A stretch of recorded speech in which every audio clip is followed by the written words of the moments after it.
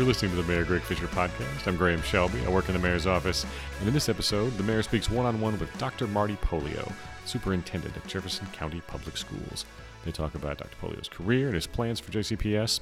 Dr. Pollio has been educating Louisville students for 20 years as a teacher and administrator. He was the principal of Doss High School until last summer, when the Jefferson County Board of Education made him interim superintendent. Dr. Pollio got the job permanently in February. Let's listen in. Really pleased to be here with JCPS Superintendent Marty Pollio today. And Superintendent Pollio, JCPS has been in the news a lot lately, and some very encouraging things happening for our city and for JCPS. But let's start way before then, because I want our listeners to learn a little bit more about you and where JCPS is going. So to be an educator is a super dedication of time and life. So what made you want to become an educator? Well, thanks for having me, Mayor Fischer. It really started wanting to be a basketball coach. My dad was a basketball coach. My mom was a teacher, so it was definitely in the family. And I went to school wanting to be a basketball coach. And as you can imagine, there's not a major in college for basketball coaching. So really went to the School of Education thinking that I'll get that degree. If I'm not successful being a college coach, I can be a high school coach.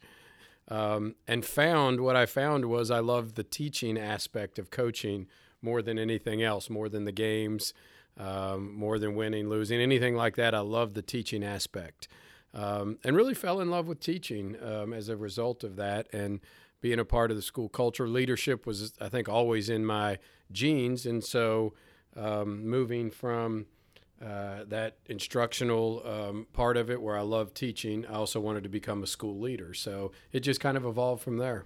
Well, you had an interesting, combination of both teaching and extracurricular activity and serving when you went to Indiana University, and you were the student manager for some tremendous IU basketball teams that Coach Bobby Knight was at the helm. Tell us a little bit about that experience. Yeah, well, it was quite an experience. There is no doubt about it. I mean, if I'd said I would be lying if I didn't say that this job, me being in college 25 years ago, provided me the thick skin that is necessary to be a superintendent. And so I didn't know that was, now that I reflect back, I think it provided me that toughness that I would need down the road. And he is high expectations and extremely demanding of excellence from players, from managers, which I was one of them, to all staff that were around him. The expectations were extremely high. And so I look back at that time, and I took a lot of leadership lessons from Coach Knight. I think the thing that I took away from Coach Knight in my time there, more than anything, was he always focused on be great at something. And really his systems around offense and defense and coaching were not extremely complicated from a perspective where there was a lot there. So he was very simple. We are going to run 2 or 3 things on offense and on defense. We're not trying to hide anything, but we are going to be great at those things, and we are going to drill them every single day. We're not going to try to hide them from people. People are going to know exactly what we do, but we're just going to be better at those than anybody we play. And so every time since then, whether it be coaching, being a principal or a superintendent, I've always taken that lesson that I want to be I want everyone to know what we're going to be very good at, what we're going to focus on, and everyone in the organization is going to know that. And so that's probably the number one leadership thing I took away from my time at IU. Well, when we first met each other, it was probably 10 plus years ago when you were principal out at J-Town High School, and you could sense excellence in the air. You could sense momentum in the air. And tell us a little bit about where J-Town was when you started, where it ended up, and kind of some major learnings along the way. Well, I learned being at J-Town was really the foundation of my career as a school leader. And I went in and really learned a lot, first of all, about developing culture. And so people have told me a lot, heard me talk a lot about culture and climate in schools. And I think there is nothing more important, and a lot of research right now is coming out to support that school leaders that focus on positive culture have greater impact on school turnaround and achievement than those that don't. And really that goes back to my coaching days about taking a group of people, really the adults in a building, and ensuring that they are committed to the work, that they're inspired, that they have what we call a North Star, meaning they know why we're here, and being really committed to a team aspect approach to the school. And so I developed that there, and then I really developed my belief around a career academy model at J-Town, really based in student engagement, that every student has a sense of belonging to the school. And so at J-Town, I found we had kids interested in engineering or welding or machine tool or ROTC or many of the other programs that were at the school.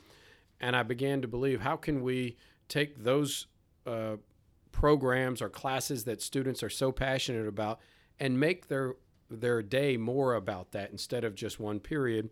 And so I really became passionate about the Career Academy model, which has now evolved into the Academies of Louisville district-wide, where we have 14 schools doing that. But at J-Town, I started that work and really wanted to find out how we can take a kid who might be passionate about Project Lead the Way engineering and make their math class more about it, and their science class more about that, and their English class more about that, and really develop business partnerships. That business partnerships are coming in the school and making sure every kid completes a pathway so that they feel a sense of belonging to the school. And so that was the foundation, that and the culture work at J-Town were the foundation works of school turnaround there. I was very proud of that when I got there. We had about 950 kids in the school, and we got up to where we had almost 1,500 kids wanting to go to J-Town. So really proud of that work. Well, and it was phenomenal, and you built all that, and then I open up the paper one day and say that you've decided to take on the challenge at Doss to turn that high school around. Yeah. So, I mean, that's a great act of leadership there, where you built a tremendous model, Yep. ready to pass it to the next person, but go on and take another challenge. Yep. Why did you do that? Well, in the time I was at J-Town, school turnaround became really a buzzword in the education world and what we hear as priority schools, or what some people call as failing schools. And Doss was a school that at the time was struggling, and was asked if I was interested in that. And what I wanted to do that I hadn't done at J-Town yet was, first of all, be able to develop a leadership team and bring people with me that I thought was second to none, that a group of school leaders that could impact a school. And I brought assistant principals with me and had 4, and 3 are currently principals, and I think 1 will soon be a principal. So it's just a leadership team that can impact the school. And then the second part of it is really a development on that Academies of Louisville model, where I had yet to take it at J-Town wall to wall, but I really wanted to go to a school where we could say right off the bat, this is going to be a wall-to-wall model where every kid is going to be in a pathway, in a career academy. Their math, English, science, and social studies courses are going to be more like it. And we are going to have a serious and significant commitment to student engagement and to taking students who have struggled in school traditionally, come from very difficult backgrounds, and be very committed to engaging them in school. And so I just wanted to try my hand at that work and be committed to the school turnaround process. And just probably the most proud of anything I've done are the 2 years I had at Doss, and the way the culture changed in that building was very important to me, and I look back as a significant achievement in my career. Did you know at your time at J-Town and Doss that you were building the skills that one day you hope to put to use as a superintendent? Not necessarily. It's interesting. I went and got my doctorate at U of L while I was at J-Town, and then I saw this superintendent certification, and I was just a few classes away from getting that, and so I said, why not? I'll go ahead and take those and get that, and I got that certification. I've always been a person who strives to increase the impact of their leadership and influence, and more people and more schools and more kids, and many times students in schools who need additional supports. And I really did think that maybe one day I would be a superintendent somewhere, but it was definitely a surprise to me to be thrown in and jump right into the superintendency here at Jefferson County. So it was definitely not something I was anticipating. Well, the key is to be prepared. That's right. Because you never know when your number is going to be called. That's exactly right. Let's jump to the community a little bit. Our teams, the team at JCPS and Louisville Metro, and then the entire city right now is collaborating on an effort called Cradle to Career, where we want to wrap services around the child. We call it the whole child services. So it's just not in-school focus, but out-of-school focus on physical and mental health, social and emotional well-being, so that every child has a chance to reach their potential and progress through school. JCPS, under your leadership, has really leaned into this in a significant way. We're about ready to launch Cradle to Career, Louisville Promise, to the community. Tell us what you think, or how you think that's going to influence the community, and especially on the scholarship side, the Promise Scholarship. What's that mean to you as a superintendent? Well, I mean, and from two fronts of this work, Cradle to Career and Louisville Promise. On the one side of it, I know very intimately as principal and being in schools, and now visiting elementary schools, the challenges that many of our students face, and the needs that they have. And I believe that a successful school district is one where the community, the entire community, wraps their arms around each other together to support students and provide them those services that they need, because it is very difficult for a student to be successful if they have mental health needs, if they're hungry, if they haven't slept, if there's any type of abuse that might be in the household. And so the more as a community we can provide those supports to our children, the more successful we will be as a school district and eventually as a community. On the scholarship front, which is so promising for our students, I have seen so many times from students that graduate high school that any barrier that is in the way of a student being successful, especially a student who is at risk or in need, any barrier is going to be a challenge for them moving on to college. And so when we as a community can remove those barriers to success, then I believe our success rate of students going to college and being successful at college will skyrocket. And one of those, without a doubt, is that financial barrier that many students face. And so this scholarship, which is a guaranteed scholarship for every JCPS graduate, removes that barrier. And then we can focus on other issues that we might need to do to support students. But just removing that enormous financial barrier, I think, will drastically improve success for students in college. Well, and that's our hope. I mean, the dream would be that, let's say, a young mom in the community working 2 jobs, couple kids, could say, I live in a great city, a city that's surrounding my child with everything they need, both inside and outside the classroom. And as we get through high school, there's a chance for a 2-year or 4-year degree, and the community's going to help. And you'd say that's a great city to live in. And I think once we make that even more known to parents and families and students from an early age, everyone will begin to say that college is attainable and I can be successful at it because this community is paying the bill for us if we need that. A big part of getting students ready, as we've talked about many times, are the transition points. Are they ready to move on? And you've decided to attack that through building a resume, if you will, through a backpack of success skills. New concept this year. Sounds very promising. Describe that. Sure. So our board made a commitment in 2015 with our Vision 2020 around a concept of deeper learning, which I've always believed in. And essentially deeper learning means students really rolling up their sleeves in a classroom and having relevant experiences in the classroom that facilitate learning. A lot of research around shows what type of learning makes the most impact for students. And so when students are able to apply their learning to a real-world setting, the learning becomes more ingrained for a student, and we call that deeper learning. But really where this came about was my chief academic officer, Carmen Coleman, and I are committed to this type of work. And what we want to make sure of is two things.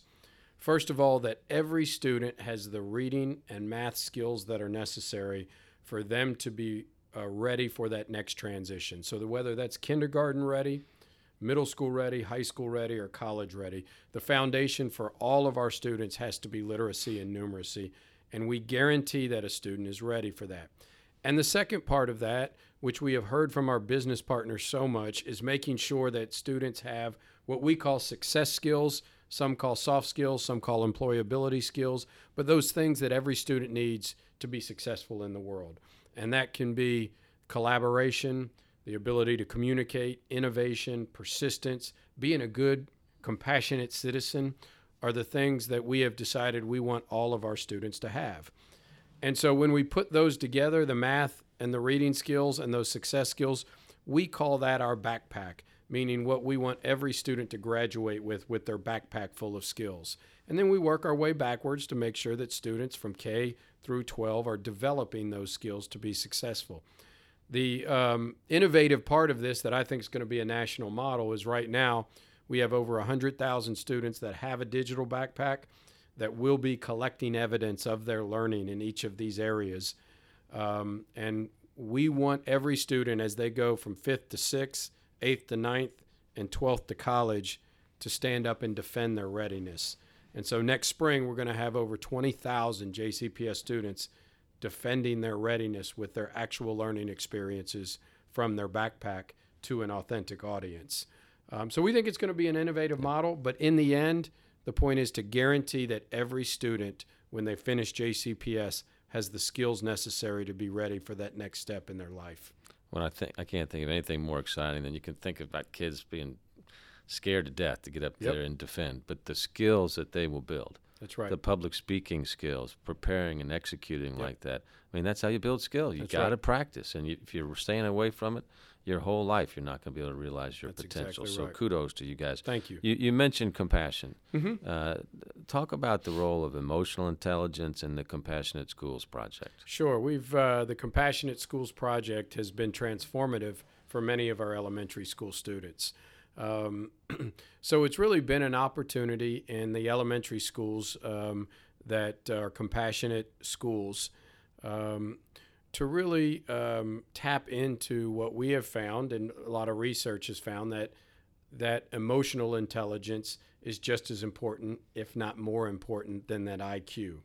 And so teaching students how to be compassionate, but also to do things like I will walk into a classroom in a compassionate school where once a week the students go to work with the teacher, that's the compassionate school teacher, and you will see students doing breathing exercise, talking about how to control their emotions, talking about how to interact with others and be empathetic of others in their school. And what we found, the principles that are working in compassionate schools, that we feel that it's transformed the culture of their schools, and really teaching students, how to work with their own emotions, how to learn and grow, and how to be compassionate and empathetic for all of the other students and citizens that are in their life. And it's really transformed the culture of those schools. Yesterday, I ran into a teacher at Guttermouth Elementary, and I asked her if they were a compassionate school. She said, yes. I said, what do you think? She said, it's fantastic. I said, why? And she said, it's allowing us to teach kids and give them a tool that they did not have before. And the way that's then affected the classroom has made the classroom calmer, where the learning environment now is much greater. So I commend JCPS for y'all taking this on and keeping it on, because some people look at stuff like this, they look at culture and climate and say, oh, that's soft, that's nice.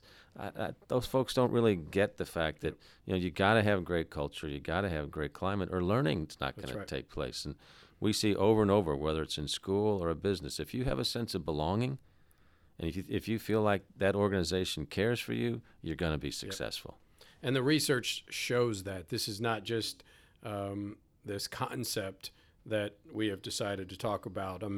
Research out of the University of Chicago recently that studied turnaround in Chicago, those schools that specifically focus on culture and developing culture in their school with not just staff. Staff is very important. Also students, which we talked about with Compassionate Schools, but also bringing parents into the school community and working with parents had much greater student achievement improvements than those that did not have those focus.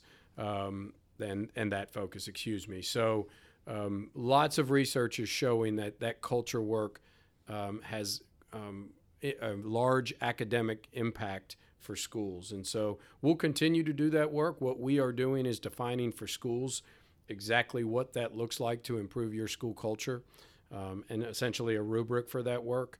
And that's long-term work that never ends, but it's so important for student learning is to make sure you have that foundation around culture. Yeah, these so-called soft skills. That's right. We find are more difficult than the hard skills. That's sometimes. exactly right.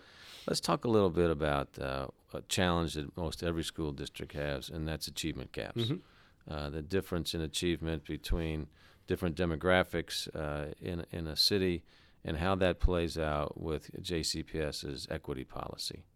Sure.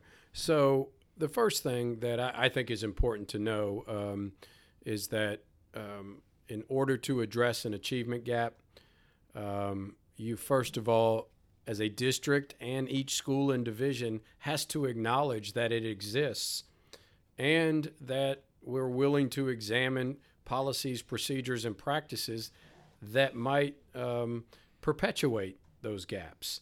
And so that's the first thing that we've had to do, and that's what our equity policy has done, to say we have gaps, we have disproportionality, we are wanting to address those, and we are committed to doing that.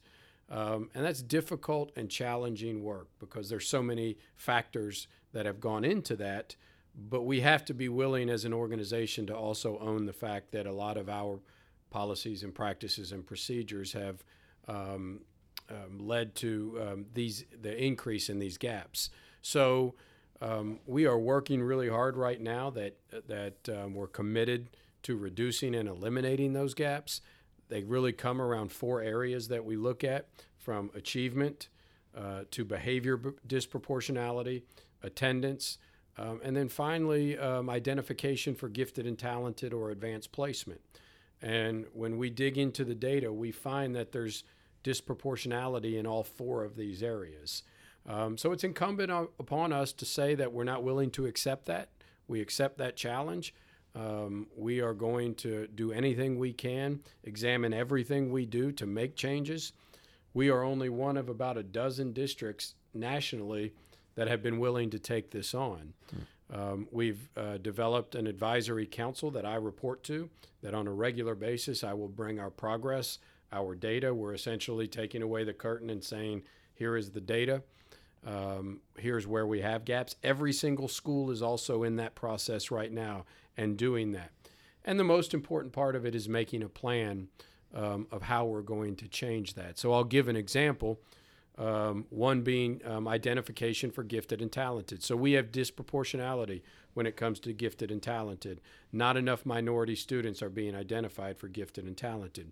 And when you look at the practices nationally of how a student is identified for gifted and talented, it is usually one assessment, one data point, that you must get a certain score on one assessment in order to be labeled as gifted and talented.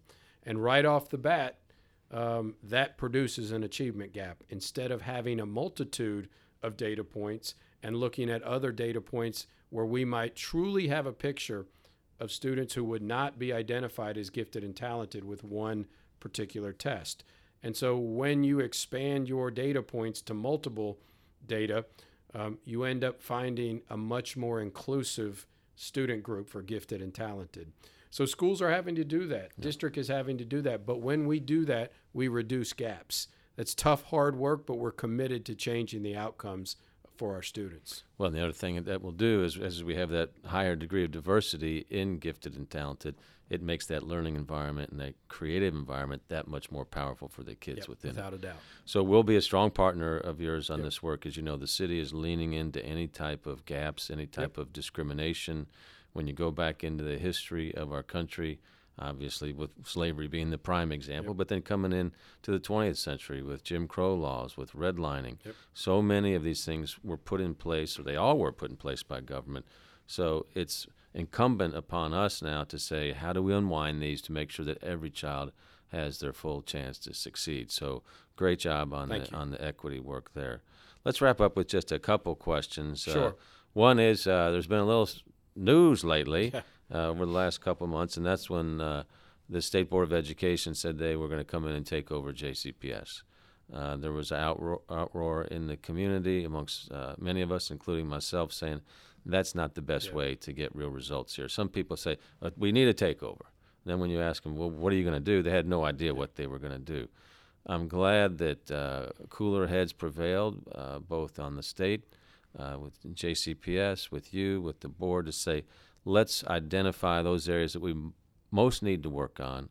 Let's empower the most amount of people, and that takeover was not going to do that, and then get working on these audit results. So just describe to us how that process went through. It was an interesting thing to navigate, and how it all ended up. Sure. I mean, it was a very difficult process and difficult time. I mean, without a doubt, we would consider the biggest crisis that the district has faced since probably the mid-'70s.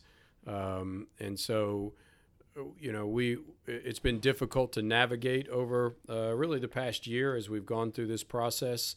We have a board, 7 board members who are truly committed to students. Every single one of them are truly committed to the success of our students and are doing it for that reason. And these were just not easy decisions to make. And so there was a lot of debate, healthy debate, and discussion amongst our board members about how we should move forward. For me, the most important components of anything that we did, first and foremost, was to retain local control, and our board to retain their ability and authority was just something that I thought was a non-negotiable, and I'm happy that we were able to do that. Second of all was for us to have the time to make the changes that we needed to make in order to be successful. So these big initiatives that we're working on, the backpack and racial equity and academies of Louisville, are deep, issues that take time. We don't have the luxury of moving slowly, but we definitely need time to make sure that they're successful. And that was an important part for me, to make sure that we could do that too. And so in the end, we found a middle ground that we could work with that definitely retained local control for our Board of Education and gave us some time to do the work. And I believe in the end, in 2 years from now, when we have an audit in the fall of 2020, I'm very confident that the state will see a different district than they saw when they came in 2017. Well, I think the community avoided a 2-year, 3-year legal battle that would have really taken the focus off the kids. It's just hard to do both. So thank you for navigating us through those troubled waters there. So let's end just, we got audit results. We got a community-wide goal for JCPS to be the best large public urban school district in the country. How can people help?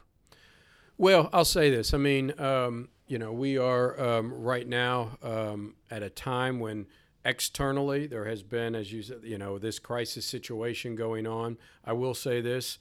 In my 21 years, I'm now in my 22nd year in JCPS, I have yet to see a time when our JCPS community has been so inspired, passionate, and galvanized together to want to be successful. And you walk in every single school, there is just a feeling about the school in the air that has never been present before.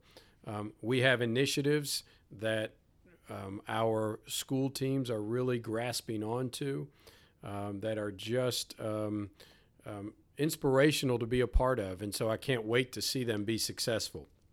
And so, I would say this, that the community, first of all, give us the opportunity to be successful. I think they're going to see a very different school district as we move forward. I think all too often we don't celebrate the great things that are happening in JCPS, and we do have great things happening. So celebrate with us on those. Give us that opportunity to let these initiatives take hold. They're going to be very successful.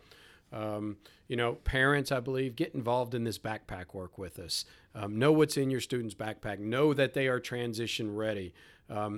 Interact with your school and make sure that your child is successful. We're working hard for our schools to be partners with our parents, business partners, and community members. Great opportunities are coming to partner with our schools, whether it be businesses or volunteer opportunities to partner with our schools. And we're going to try to get as many people as we can to be authentic partners with our schools, mentor students, be a part of the academies of Louisville. And finally, I would say, it's very easy. JCPS has been a punching bag in recent years. And I would say support us, work with us. I am confident, and I've said this many times, that our 60 Minutes moment is coming where we are going to be highlighted for the great work that we are doing in this district. And so we would like everybody to partner with us and give us that opportunity to be successful. We talk about equity in our school system. You have 2 dynamic new schools opening up this year. Tell us a little bit about those. Sure. And those were very challenging to make both of them go. The first one was the W.E.B. Du Bois Academy, which was a school that really was focused on African-American males, but not exclusively for African-American males. There is definitely an Afrocentric focus in the curriculum. There is a focus on leadership of students.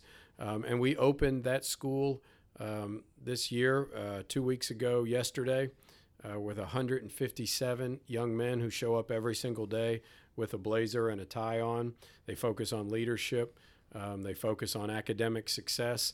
And I have been very inspired. I was there on opening day and actually stopped by 2 days ago to see the work that is taking place. There's 4 other schools like this across America. In 2 short years, we're going to have nearly 500 students in the school, and with the possibility of expanding it through 9 through 12. So just great things happening at that school. And then we opened up our ESL Newcomer Academy. That has grown exponentially over the past decade. And this school focuses on students that English language learners who are new to our community and to our country, and working to enhance their skills so that we can move them into one of our reside schools.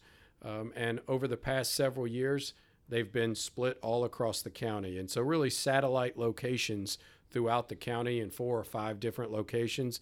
What it's forced us to do is to our supports for these children have been split as well. We finally were able to bring them into one school where we can bring all of our supports, our counseling work, and all the supports that the students might need into one location, and to have the opportunity to open up that school on day one, and for these young men and women and the staff to have their own school. You could see the pride in their faces, and the work that they're doing with these students is also inspirational. So 2 great schools opened up on the first day of school. All this sounds great. So if somebody wants to step up and say, I'm ready to help JCPS, what's the best way for them to get in touch with you? Yeah, definitely. They can, I'll say this, they can check our website for the opportunities on the website, or call 313-HELP. Once again, the 313-HELP is the number that anybody can call, or please shoot me an email. Marty.Pollio, Pollio, at jefferson.kyschools.us. And we will definitely make sure that they get to the right school and the right opportunity to volunteer. All right, folks, you heard it here. It's easy to be a critic from the couch. It's time for everybody to get up, say, how can I help our kids? Let's make them succeed by all means. Jump in with us. That's Mayor Fischer and Dr. Marty Pollio, the Superintendent of Jefferson County Public Schools. You can find out more about what Mayor Fischer's doing by following him on Facebook, Twitter, and Instagram. You can subscribe to this podcast on Stitcher, Google Play, Apple Podcasts, and more. Our producer is Joe Lord. I'm Graham Shelby. Thanks for listening to the Mayor Greg Fischer Podcast.